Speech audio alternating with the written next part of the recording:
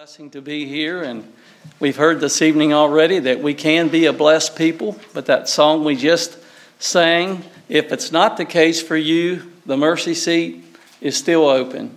And so what a blessing that is to take care of whatever the issues are. Thank you for your devotional. Well, I guess it's time for children's meeting. We said we're going to plan to have children's meeting this evening. I'm assuming come up here on these two benches and we'll see if we can have something for the children.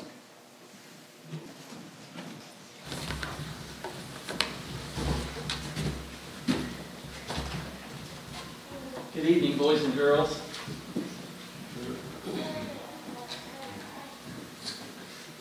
Are you always that quiet? Good evening, boys and girls. Good evening. Hey, that's better. Thank you.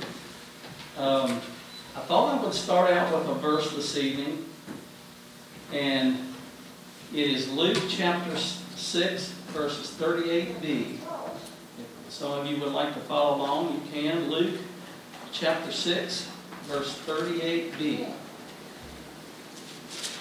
I'll go ahead and read the whole verse. Give, and it shall be given unto you, good measure, pressed down, shaken together, and running over, shall men give into your bosom. And the phrase I'd like for us to think about is, for with the same measure ye meet, withal it shall be measured to you again.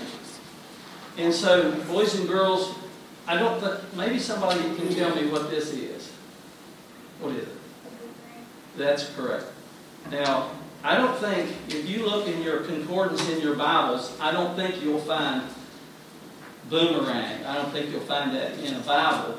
But I think the principle of the boomerang you will find, and we just read that, what says, for with the same measure ye meet, withal it shall be measured to you again. To say that in simple language, the very same way that we treat others is the way they will treat us in return. So we need to be careful. How we treat others is how they will treat us in return. Now, it's my understanding that the boomerang was developed or over in Australia. I'm trying to think of what word. Somebody help me.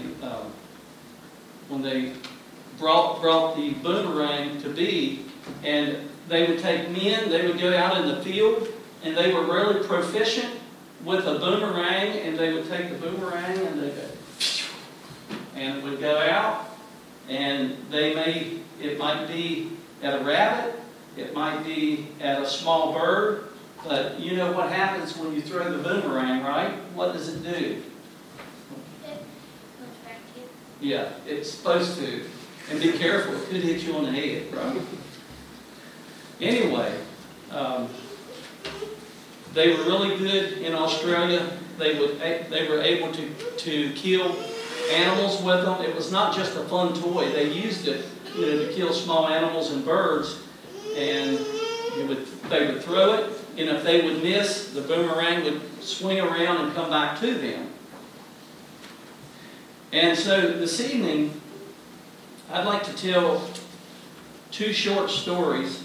Now, these are older people, but I would like for you to tell me if you think these people were nice or nasty. You got that? Nice or nasty? This one is, on a British Airways flight from Johannesburg, South Africa, a middle-aged lady found herself sitting next to a man of different ethnicity. And that means she was on an airplane and she was sat beside some other man. Maybe he was black, maybe he was Indian, maybe he was from another country, and she didn't like it. She called the cabin crew attendant over to complain about her seating. What seems to be the problem, madam? Asked the attendant. Can't you see who you sat me beside? I can't possibly sit next to this disgusting human. Find me another seat.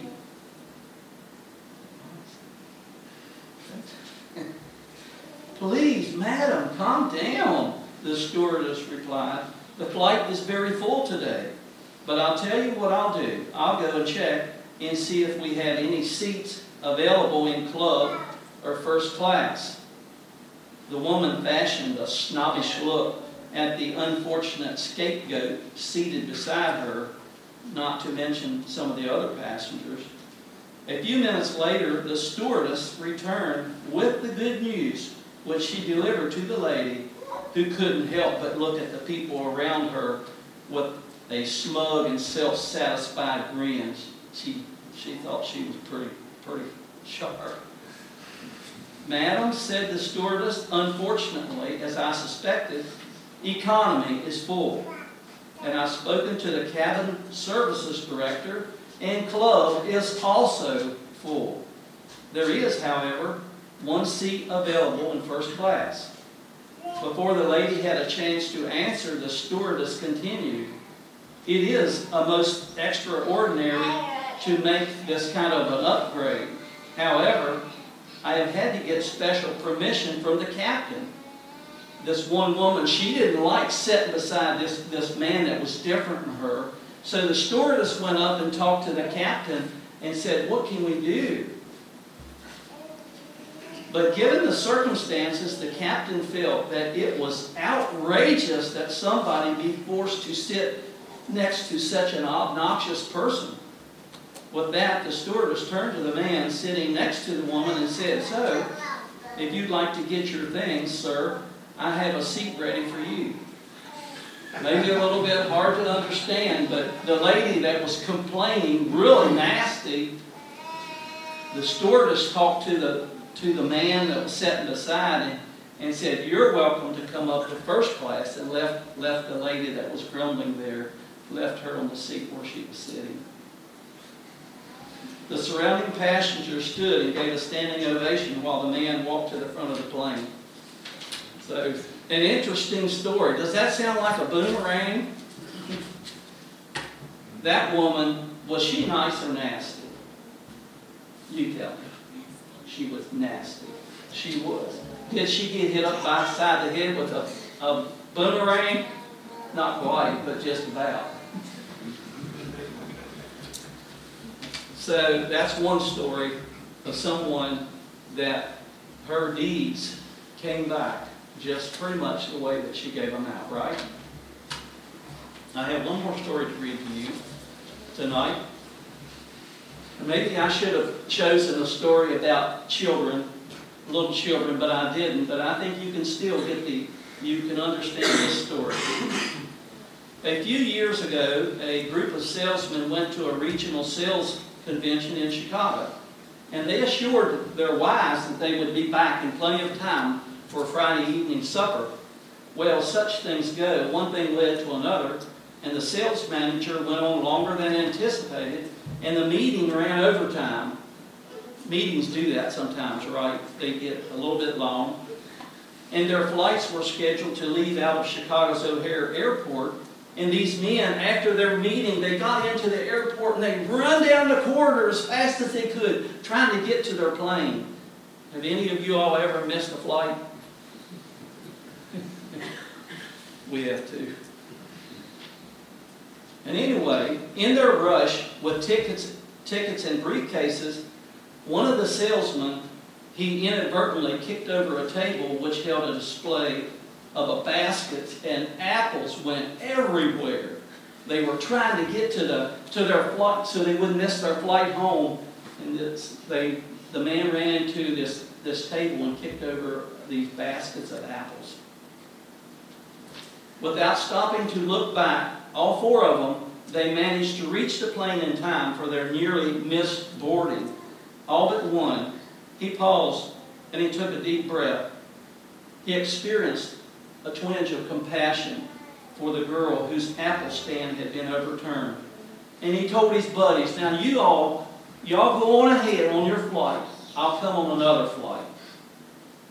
And he waved goodbye to them and told them to call his wife and said he'll be home on the next flight.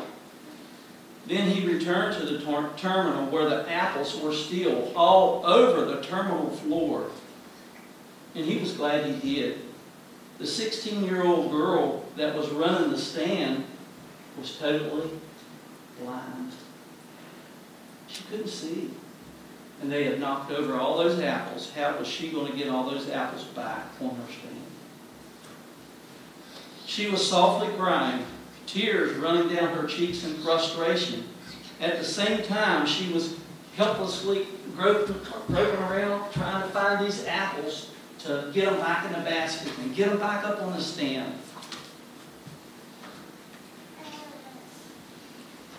Many people didn't seem to care about her plight. And the salesman, he knelt on the floor with her, and he gathered up the apples, and he put them into the baskets and helped to set the display up one more time. As he did this, he noticed that many of the apples were battered and they were bruised. And these he set beside in another basket, the ones that were messed up and kind of bruised. And when he finished, he pulled out his wallet and he said to the girl, "Here, please take this $20 for the damage that we did." And so he was sorry for what they had done, knocking over the apples. And he got to help set them back up, and the bad ones, he gave her a $20 bill. You follow me? She nodded through her tears, and he continued on. "I hope we didn't spoil your day too bad." And the salesman started to walk away. The bewildered blind girl called out to him, "Hey, mister! Hey, mister!" He paused, and he turned back to look in those blind eyes. She continued, "Are you Jesus?" He stopped in mid-stride and he wondered. Then slowly he made his way to catch the later flight with that question burning in his mind. "Are you Jesus?" Do people mistake you and me for Jesus? To be so much like Jesus that people cannot tell the difference as we live and interact with a world that is blind to His love, to life and grace. If we claim to know Him, we should live, walk, and act as He would, knowing Him is more than simply quoting Scripture and going to church. It's actually living the Word as life unfolds day by day. So as you think about this story, the man who missed his flight, and he went back and helped set up the apples, was he a nice man or was he nasty? He was nice. So she said, "Are you Jesus?" He kind of got hit with the boomerang too. But you know what? He was nice. And then he was treated nice, and she said, "Are you Jesus?" So y'all remember that. We have a choice. We need to be careful because it says, as you treat others is how they'll treat you in return. So when you throw a boomerang, think about that and remember that the way we treat other people is how they will treat us in return. Maybe we ought to sing a song together. I don't know what songs you know, but you know Jesus Wants Me for a Sunbeam. Don't know that one? Well, let's learn it if you don't. And if y'all can't sing it, I'm going to get some help. Okay? Jesus wants me for a sunbeam to shine for Him each day. In every way try to please Him at home and at school and at play. A sunbeam, a sunbeam. Jesus wants me for a sunbeam, a sunbeam, a sunbeam. I'll be a sunbeam for Him. One more time, everybody. Jesus wants me for a sunbeam to shine for Him each day. In every way try to please Him at home and at school and at play. A sunbeam, a sunbeam. Jesus wants me for a sunbeam, a sunbeam, a sunbeam. I'll be a sunbeam for Him. I know y'all's good singers. About ready to sing with you. We'll forget the preaching. Anyway, thank you all. You've been a good class. Let's bow our heads for prayer. Father, we thank you for this day you've given to us, and we know, we confess that your word is truth. And you have told us, as we mete out actions to others, it will return to us. Help us to remember the principle of the boomerang, and help us to be careful that when we relate to other people, we are nice and we are not nasty. So, Father, bless these children. You created each one. We pray you'll bless their parents.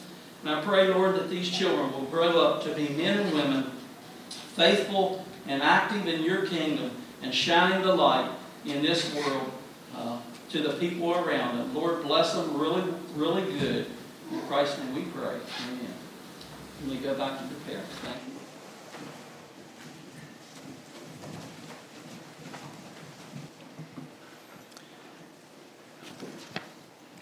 This evening, let's see, we better do our verses. If you would, turn to 2 Corinthians chapter 3, verses 17 and 18, and let's do our memory work together. 2 Corinthians chapter 3, verses 17 and 18. Would you stand with me and say it together? Now the Lord is that Spirit, and where the Spirit of the Lord is, there is liberty. But we all, with open face, beholding as in a glass, are changed into the same image, from glory to glory, even as by the Spirit of the Lord. I make mistakes too. I'm sorry. I should know it.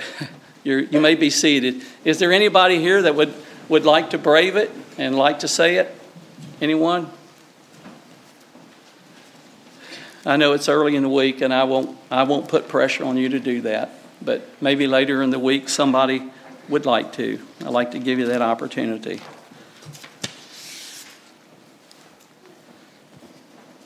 This evening, I'd like to consider a very important topic, a very important subject. And that subject is a subject of submission. And I submit to you that submission is not a one-time thing. Submission is initial.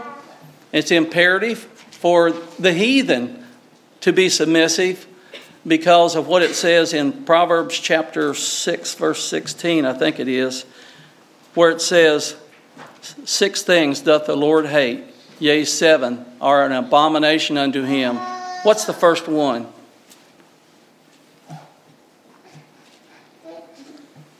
A proud look. A proud person will never bend the knee to the lordship of Jesus Christ. Submission is very important for the person in the world even, so they give their heart to the Lord. Submission is imperative for salvation. But brothers and sisters, how many of you would agree with me that submission is ongoing? I'll raise my hand. Thank you. I knew you would. Submission is important as we think about sanctification. Yes, you've come to Christ and He is your Lord, but isn't it true that there needs to be a continual, ongoing matter of submission? It does for me, and I'm assuming it does for you. The title of the message this evening is Not My Will, but Thine, Lord. I'd like to consider 3 different characters this evening who submitted their will to a higher authority. Number 1, Abraham. Number 2, Isaac. Number 3, Jesus. And number 4, you and me. Thinking about not my will, but thine, Lord. Turn with me, if you would, to Genesis chapter 12. Genesis chapter 12. Verses 1 to 4. Now the Lord had said unto Abram, Get thee out of thy country and from thy kindred and from thy father's house unto a land that I will show thee. And I will make of thee a great nation, and I will bless thee and make thy name great, and thou shalt be a blessing. And I will bless them that bless thee, and curse him that curseth thee, and in thee shall all the families of the earth be blessed. So Abram departed, as the Lord had spoken unto him, and Lot went with him. And Abram was 75 years old when he departed out of Haran. You and I know this story well. And it took 25 years until this promise for a son was fulfilled.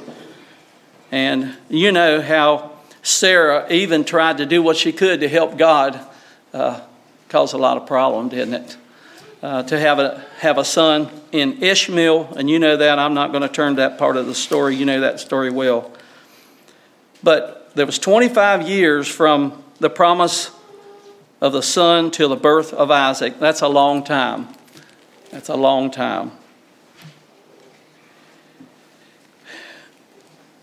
And I don't know, I've said this over our pulpit at home, I think, or I've told people, we have a few couples in our congregation that cannot conceive. And for me, that's one of the most difficult things for me to address in a congregation. If you have a godly couple that desires to raise godly seed and they can't, I don't know how to answer that to our congregation or to you.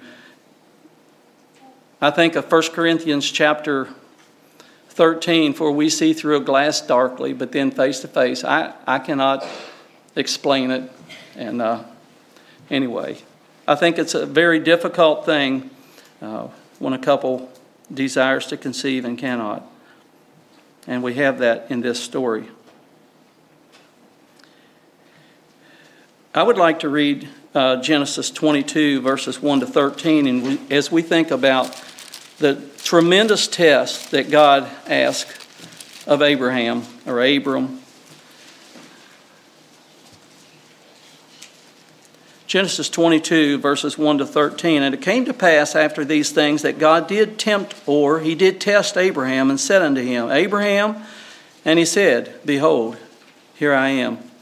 And he said, Take now thy son, thine only son Isaac, whom thou lovest, and get thee into the land of Moriah, and offer him there for a burnt offering upon one of the mountains which I will tell thee of. And Abraham rose up early in the morning, and he saddled his ass, and took 2 of his young men with him, and Isaac his son, and clave the wood for the burnt offering, and rose up, and went unto the place of which God had told him. Then on the 3rd day Abraham lifted up his eyes, and saw the place afar off. And Abraham said unto the young men, Abide ye here with the ass, and I and the lad will go yonder and worship, and come again to you. That is a mouthful. We're going to go and worship, and we're going to come back. And Abraham took the wood of the burnt offering and laid it upon Isaac his son, and he took the fire in his hand and a knife, and they went both of them together. And I wrote in my Bible, miserable trip. That's not scripture, but I think it was pretty miserable. And Isaac spake unto Abraham his father, and said, My father. And he said, Here am I, my son. And he said, Behold the fire and the wood, but where's the lamb for the offering? And Abraham said, My son, God will provide himself a lamb for a burnt offering. So they went both of them together, and they came to the place which God had told him of. And Abraham built an altar there, and laid the wood in order, and bound Isaac his son, and laid him on the altar upon the wood. And Abraham stretched forth his hand, and took the knife to slay his son. And the angel of the Lord called unto him out of heaven, and said, Abraham, Abraham. And he said, Here am I. And he said, Lay not thine hand upon the lad, neither do thou anything unto him, for now I know that thou fearest God, seeing thou hast not withheld thy son, thine only son, from me. And Abraham lifted up his eyes and looked, and behold, behind him a ram caught in the thicket by his horns. And Abraham went and took the ram and offered him up for a burnt offering in the stead of his son. It's a tremendous story that we read here of what God asked of Abraham. A very difficult thing that he asked. I believe Abraham's faithfulness in some of the earlier, smaller tests prepared him for this great test that God was asking of him. Now, I'd like to divert just a little bit and share a story that was written, or a reading that was written in 1996 by Marshall Quackenbos. Is there anybody here that knows Marshall Quackenbos? I'm sure that some of you are. Marshall Quackenbos wrote something. Evidently, he was going through a very difficult experience, and he was dealing with something, and I'm assuming God was asking him, like Abraham, to lay it on the altar. And I don't know what it is, and I think it's probably good that we don't know, so that you and so that I, that we can identify with story. God may ask something of you, something of me, to lay on the altar. And I'd like to share that reading with you, if you will allow me. It was a little paper, Life on the Island, dated May 5, 1996. And this account is how Marshall was identifying with the story that we have here in Genesis chapter 22. And it kind of goes from Abraham and then to Marshall's experience and then back to Abraham. And I'll try to delineate, those changes as we go along. The title of the writing is called Mountain Climbing. Done any mountain climbing lately? The thought of trekking up a mountainside has always been appealing to me. I enjoy gazing at all the surrounding mountains. Although they are not very tall, they still possess much grandeur. I have recently discovered one that imparts a peculiar beauty. And here it goes to Abraham. Abraham, yes, Lord, take your son, your only son, the one I promised you, whom you love. Take him and go to Mount Moriah and offer him there as a burnt offering unto me. Marshall, I recently had the privilege of climbing this same mountain. Talk about a hard climb. I thought I'd never make it. In fact, I came close to giving up and turning around. The ground was dry and barren. The sun was scorching hot. I saw no shade trees, nor heard any sounds of life. All I saw were thorns and brambles. Back to Abraham. Servants, stay here with the donkey, and I and the lad will go yonder, and we will worship, and we will return. What faith! Isaac said, Dad, here's the wood and the fire, but I think you forgot to bring the lamb for the sacrifice. No, my son, God will provide for himself a lamb. When they arrived at their rendezvous, Abraham built an altar. He arranged the wood, and he called to Isaac his son. Son, come, let me tie you up and put you on the altar. God says that you are to be the lamb. But Dad, I thought... Okay, Father, I am willing. What submission? We're talking about submission tonight.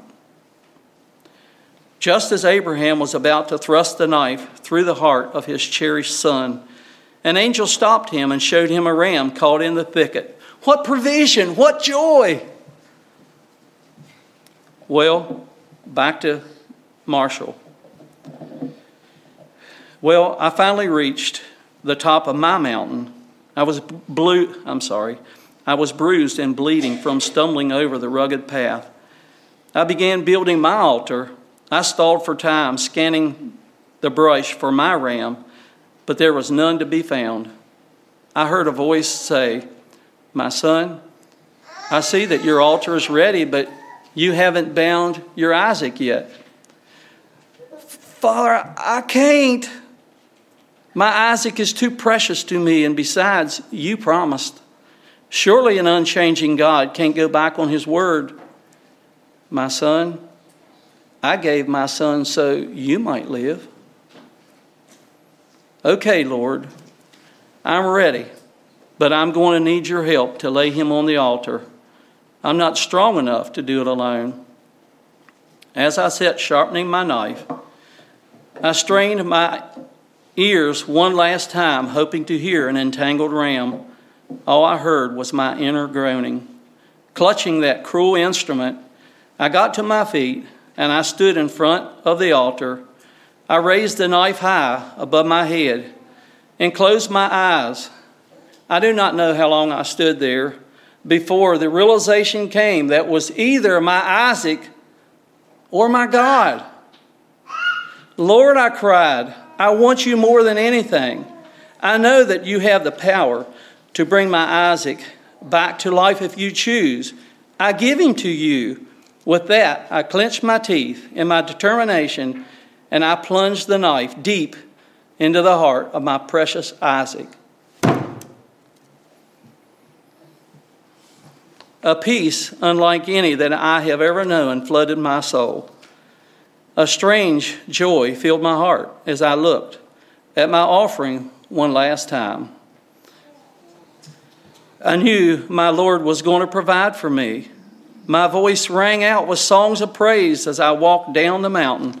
For some reason, the way back down was smooth. I even saw some flowers along the path. When I arrived at the bottom, I realized that in my self-pity, I had completely missed the path on the way up the mountain. Oh, how sweet is the music of surrender. I gave my beloved Isaac back to the Lord to do with as he chooses. It makes no difference now, for my Lord is my most treasured possession.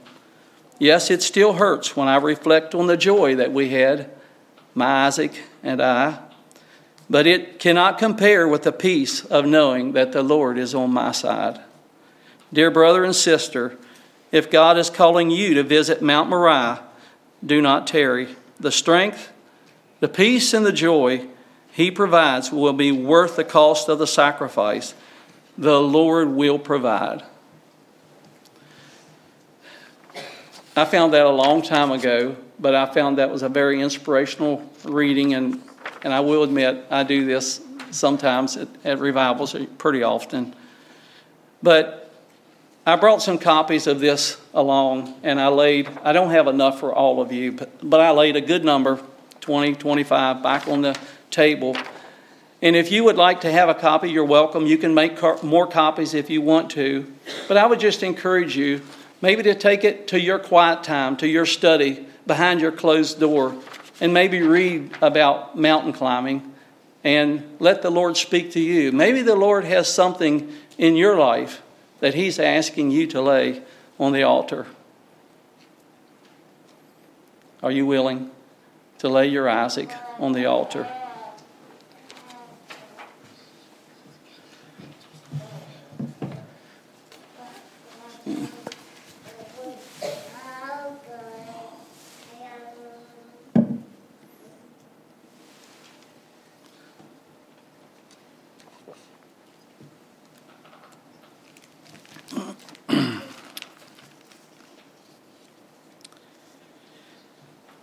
So, do you have an Isaac that God is asking you to offer back to him? It could be money. It could be a career. Maybe it's an ability you have or something that you want to use for your own personal gratification. God has given you the gift, but he wants you to use it for his glory. Abraham was asked to give something very precious to him as an offering to God, and that was his son. Abraham had the ability to resist. He had the ability to disobey God's will. But how did Abraham respond? Not my will, but thine, Lord. All right, I'd like to consider then the submission of Isaac. A beautiful, beautiful submission that we should take note of. Verses 7 to 9. Genesis 22, verses 7 to 9. We'll read again. And Isaac spake unto Abraham his father and said, My father? And he said, Here am I, my son. And he said, Behold the fire and the wood, but where's the lamb for the burnt offering? And Abraham said, My son, God will provide himself a lamb for a burnt offering. So they went, both of them together. And they came to the place which God had told him of, and Abraham built an altar there And he laid the wood in order and bound Isaac his son and laid him on the altar upon the wood. Notice in verse 7 that Isaac was familiar in worshiping God. He knew what was required in an offering. He was also familiar with what was required as a sacrifice to God. Hence the question, behold the fire and the lamb, but where's the lamb for the sacrifice? Abraham's request to his son seems unprecedented. Who ever heard of such a thing? And I'd like to just turn back to the Old Testament and think about what God asked of Abraham and what he said in Leviticus chapter 20, verses 1 to 5. Leviticus chapter 20, this is the Old Testament law. And the Lord spake unto Moses, saying, again, thou shalt say to the children of Israel, whosoever he be of the children of Israel, or of the strangers that sojourn in Israel, that giveth any of his seed unto Molech, he shall surely be put to death. The people of the land shall stone him with stones, and I will set my face against that man, and I will cut him off from among the people, because he hath given of his seed unto Molech to defile my sanctuary and to profane my holy name. And if the people of the land do any ways hide their eyes from the man when he giveth of his seed unto Molech, and kill him not, then I will set my face against that man and against his family, and will cut him off, and all that go a-whoring after him, to commit whoredom with Molech from among the people. What is different about this story that we looked at this evening?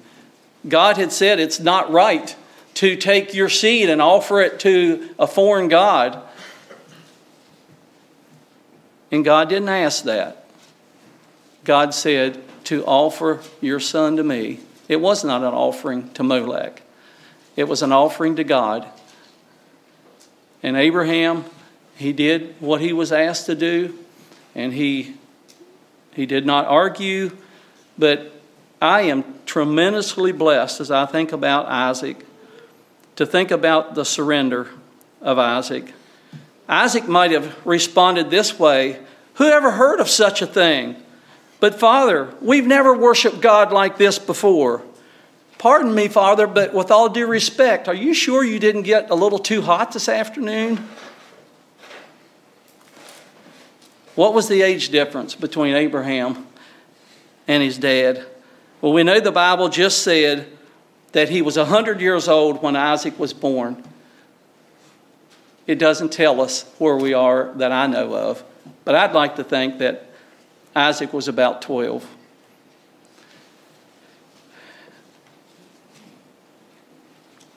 Is there anyone here, any father or any mother, a father and a mother that has one child and you have one son? Is there anybody here?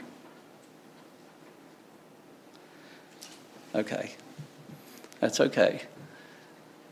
But can you imagine, place yourself in Abraham's sandals and think about the request of God to take one of your children and go and offer him like what God said. And like I say, I don't know who you reckon could run the fastest, Abraham or the lad.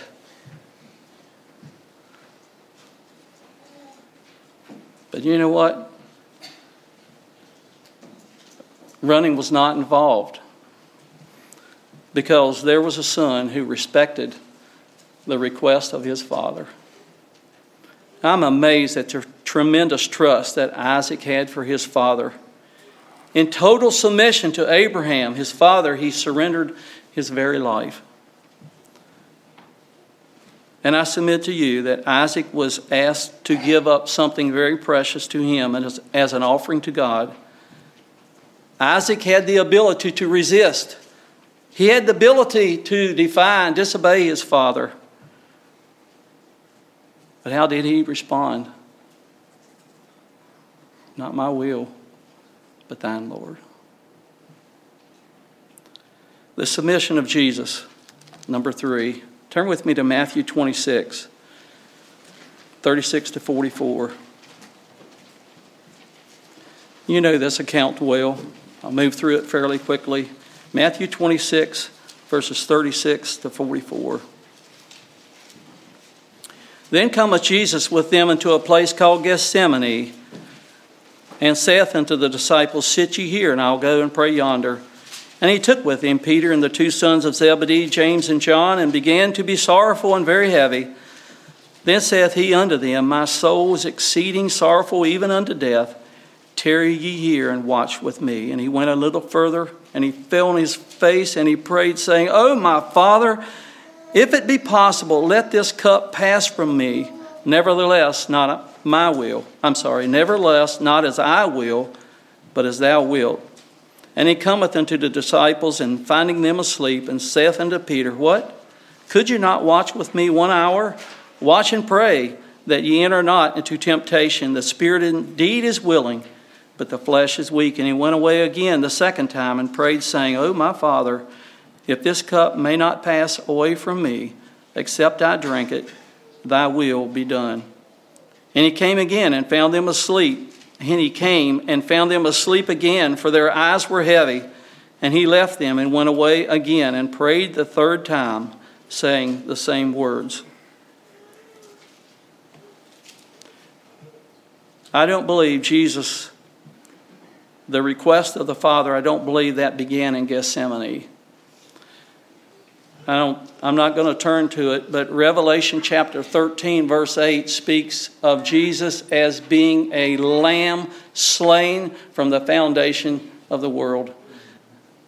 And brothers and sisters, I'm blessed this evening to think about the Lord Jesus. I'm glad to think about the omniscience of the Father and how before the world was created, I don't know how you envision it, how the Father and the Son, the Holy Spirit sat down. And they said, the world is not even created yet, but there's a problem coming. There's sin that's going to come on the earth, and we need a provision. And Jesus said, I'll go. I love those people in the United States. I love those people in Virginia. I love those people at South Boston. I'll go.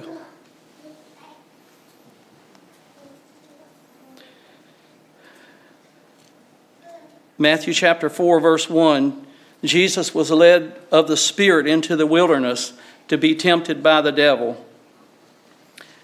And then we have this account again in Matthew 26. So I'm telling you, submission is not a one-time thing. Jesus modeled that beautifully. A long time before creation, he said, I'll go. And then he continued to commit, to focus, to carry out that. He continued to submit to the will of his Father. And I submit to you that Jesus was asked to offer something that was very precious in his life as an offering to the Father. And how did Jesus respond? Not my will, but thine, Lord. The submission of the Christian, you and me. Where are you tonight in this battle of submission? There is the initial call, like we talked about. I'm going to turn to Matthew chapter 11 because Brother Nathan talked about the two verses. We can be blessed. But in the song that we sang, there's opportunity. If there's someone here tonight that is not blessed, does not have that peace of God in your heart, there is remedy. In Jesus, the door is open. Yet tonight, Matthew chapter 11, verses 28 to 30, you know these verses well. Jesus said, Come unto me, all you that labor and are heavy laden, and I will give you rest. Take my yoke upon you and learn of me, for I am meek and lowly in heart, and ye shall find rest unto your souls. For my yoke is easy and my burden is light. Jesus stands with his arms open wide, inviting, come to me.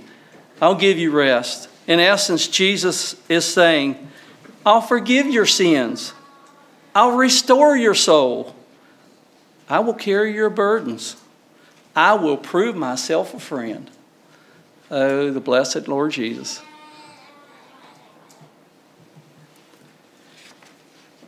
The submission of the Christian, a call to submission in practical terms.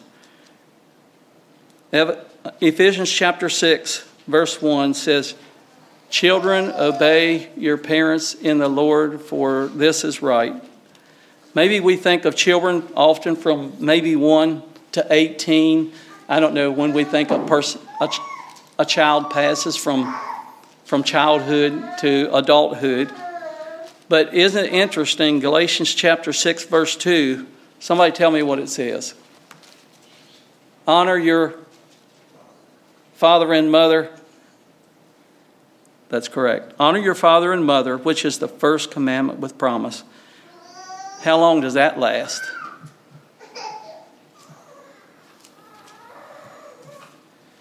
I think it lasts a lifetime. And I think there are people in this congregation that might be 50, 60, 70 years old that are doing just this. They're submitting, they're honoring their father and their mother, and it's pleasing to God. What about church members? Mark chapter 8. Mark chapter 8, verses 34 to 37.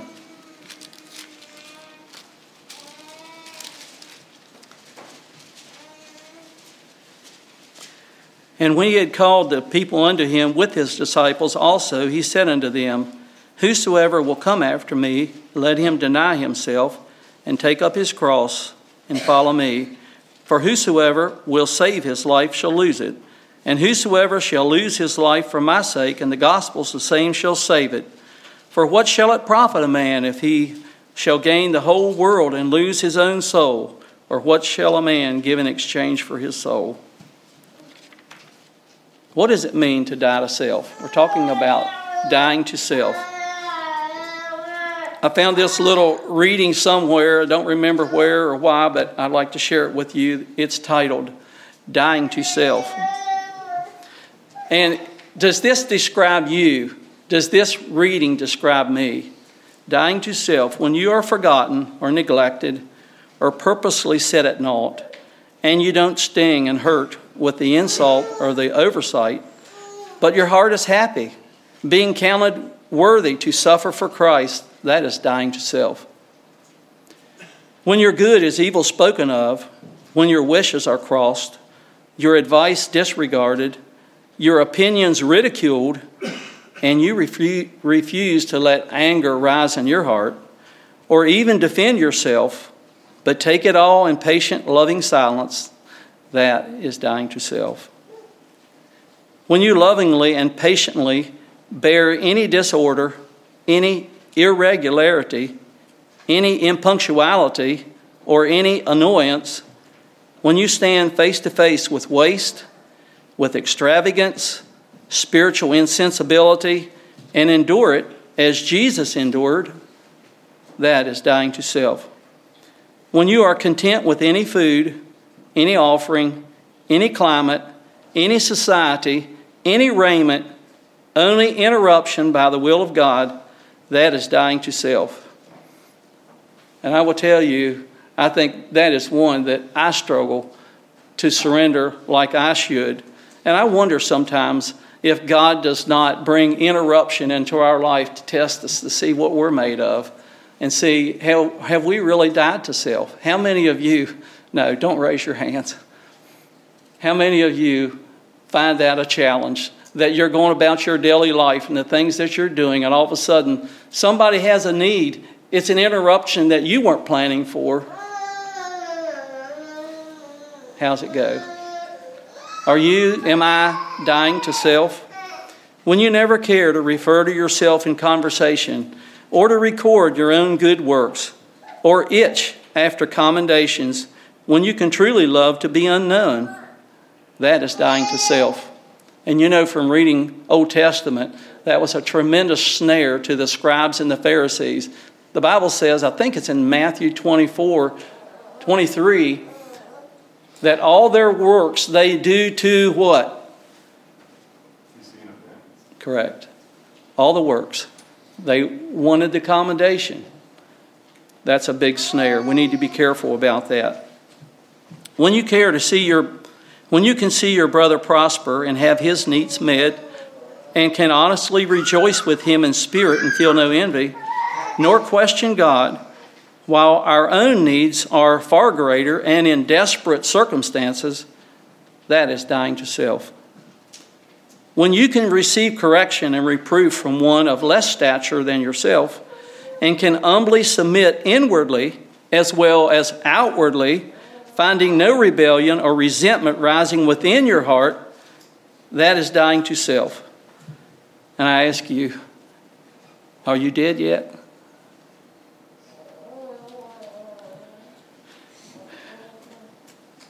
How about you children?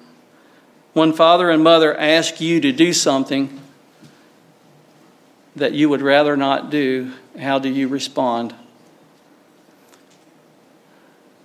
To you youth, do you honor God and your parents and the church in the things that you say, the music that you listen to, the places that you go, and with the friends that you keep?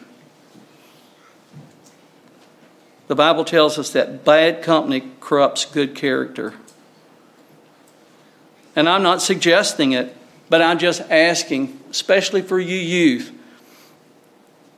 is there constant tension in the home?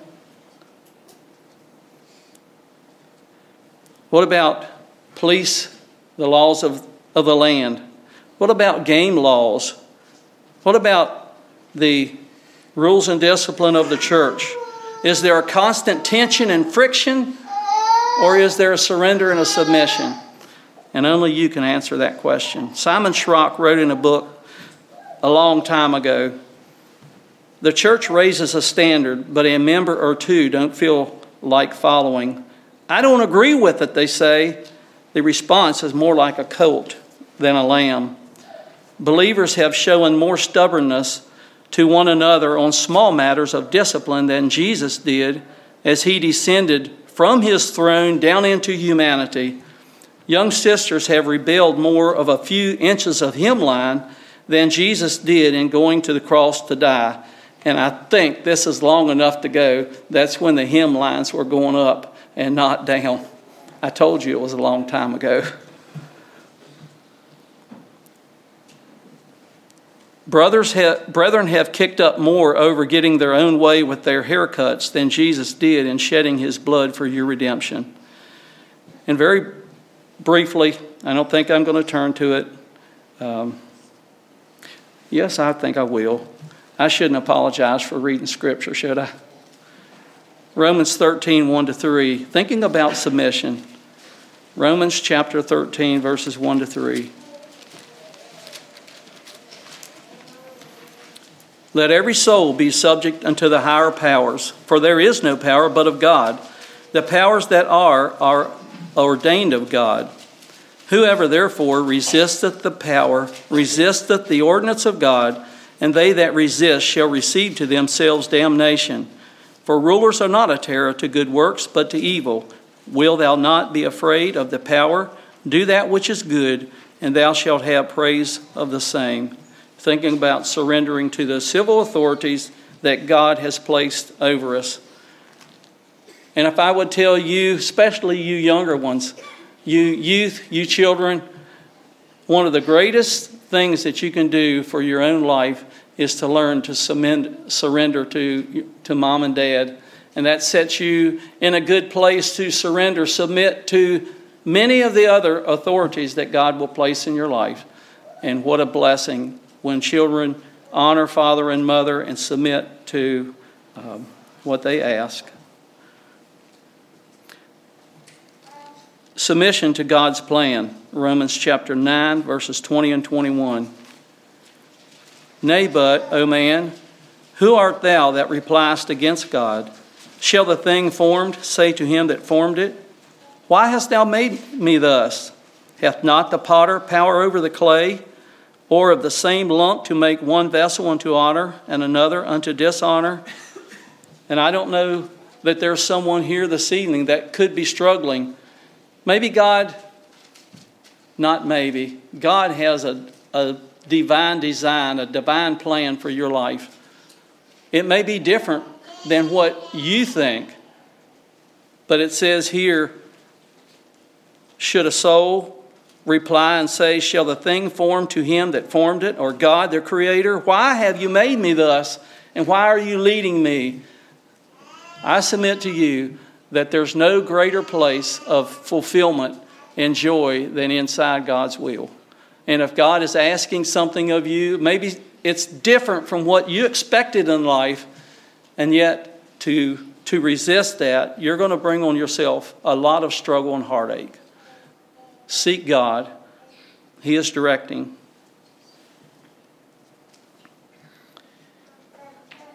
Very briefly, God requested something very precious of Abraham. He requested a son. Abraham had the ability to defy God's request. Abraham chose to obey, and he responded, not my will, but thine. Not only Abraham, but many others were blessed because of his obedience. Secondly, Isaac was asked to give up something that was very precious to him, and that was his life. Isaac had the ability to resist the will of his father. Isaac chose to obey. In essence, he said, not my will, but thine. And not only Isaac, but many others were blessed because of his obedience. Jesus was asked to give up something very precious to him, and it was also his life. Jesus chose to obey, and he responded, not my will, but thine, Lord. Not only Jesus, but many others were blessed by his obedience, continue to be blessed. The Christian is asked to give up something that's very precious to them, and that's our will. You and I have the ability to resist, to defy, and to disobey our Father. But we can also choose to obey, not my will, but thine, Lord. Not only ourselves, but many others will be blessed if we respond in submission to God's call and will in our life.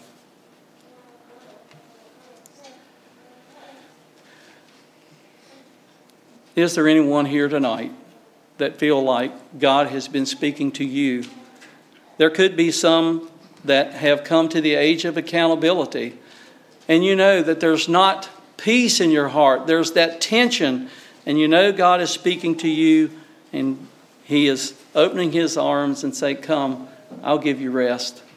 I'd like to give you that opportunity. And maybe there's someone here tonight that has backslidden, or they feel like their life is cold, and they would like to renew their commitment to Jesus Christ. We'd like to give you that opportunity. I'd like the song leader to lead us in one or two verses of song. And if you feel God has spoken to you, you can raise your hand. You can come forward. Somebody would be glad to pray with you. I won't delay long. I'll give you an opportunity. Just remember, like I said last night, there's no doorknob on the outside of your heart. Jesus is asking you to open the door and respond to his loving call. What shall we sing? Let's sing number 358, and we'll sing verses 1 and 4. Okay.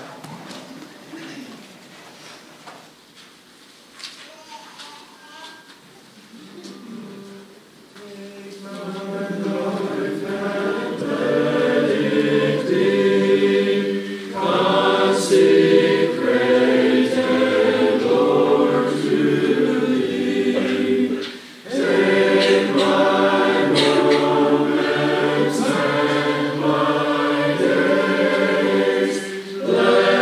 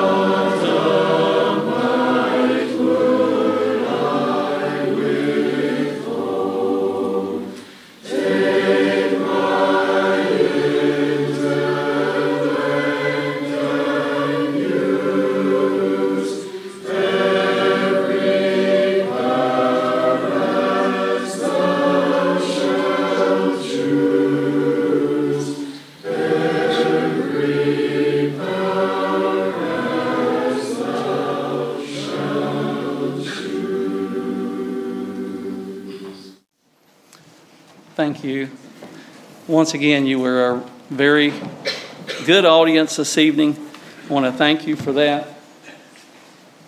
Like I said last evening, make sure your passports are up to date. Make sure you get tickets tomorrow evening. We'd like to fly over to Israel and take a look at the cross there at Golgotha. We invite you back for that tomorrow evening.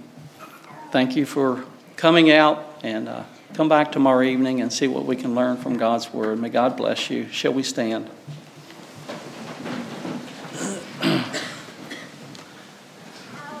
Our Father, we thank you for your Word, and we know that there are terrific and wonderful examples as we look into your Word.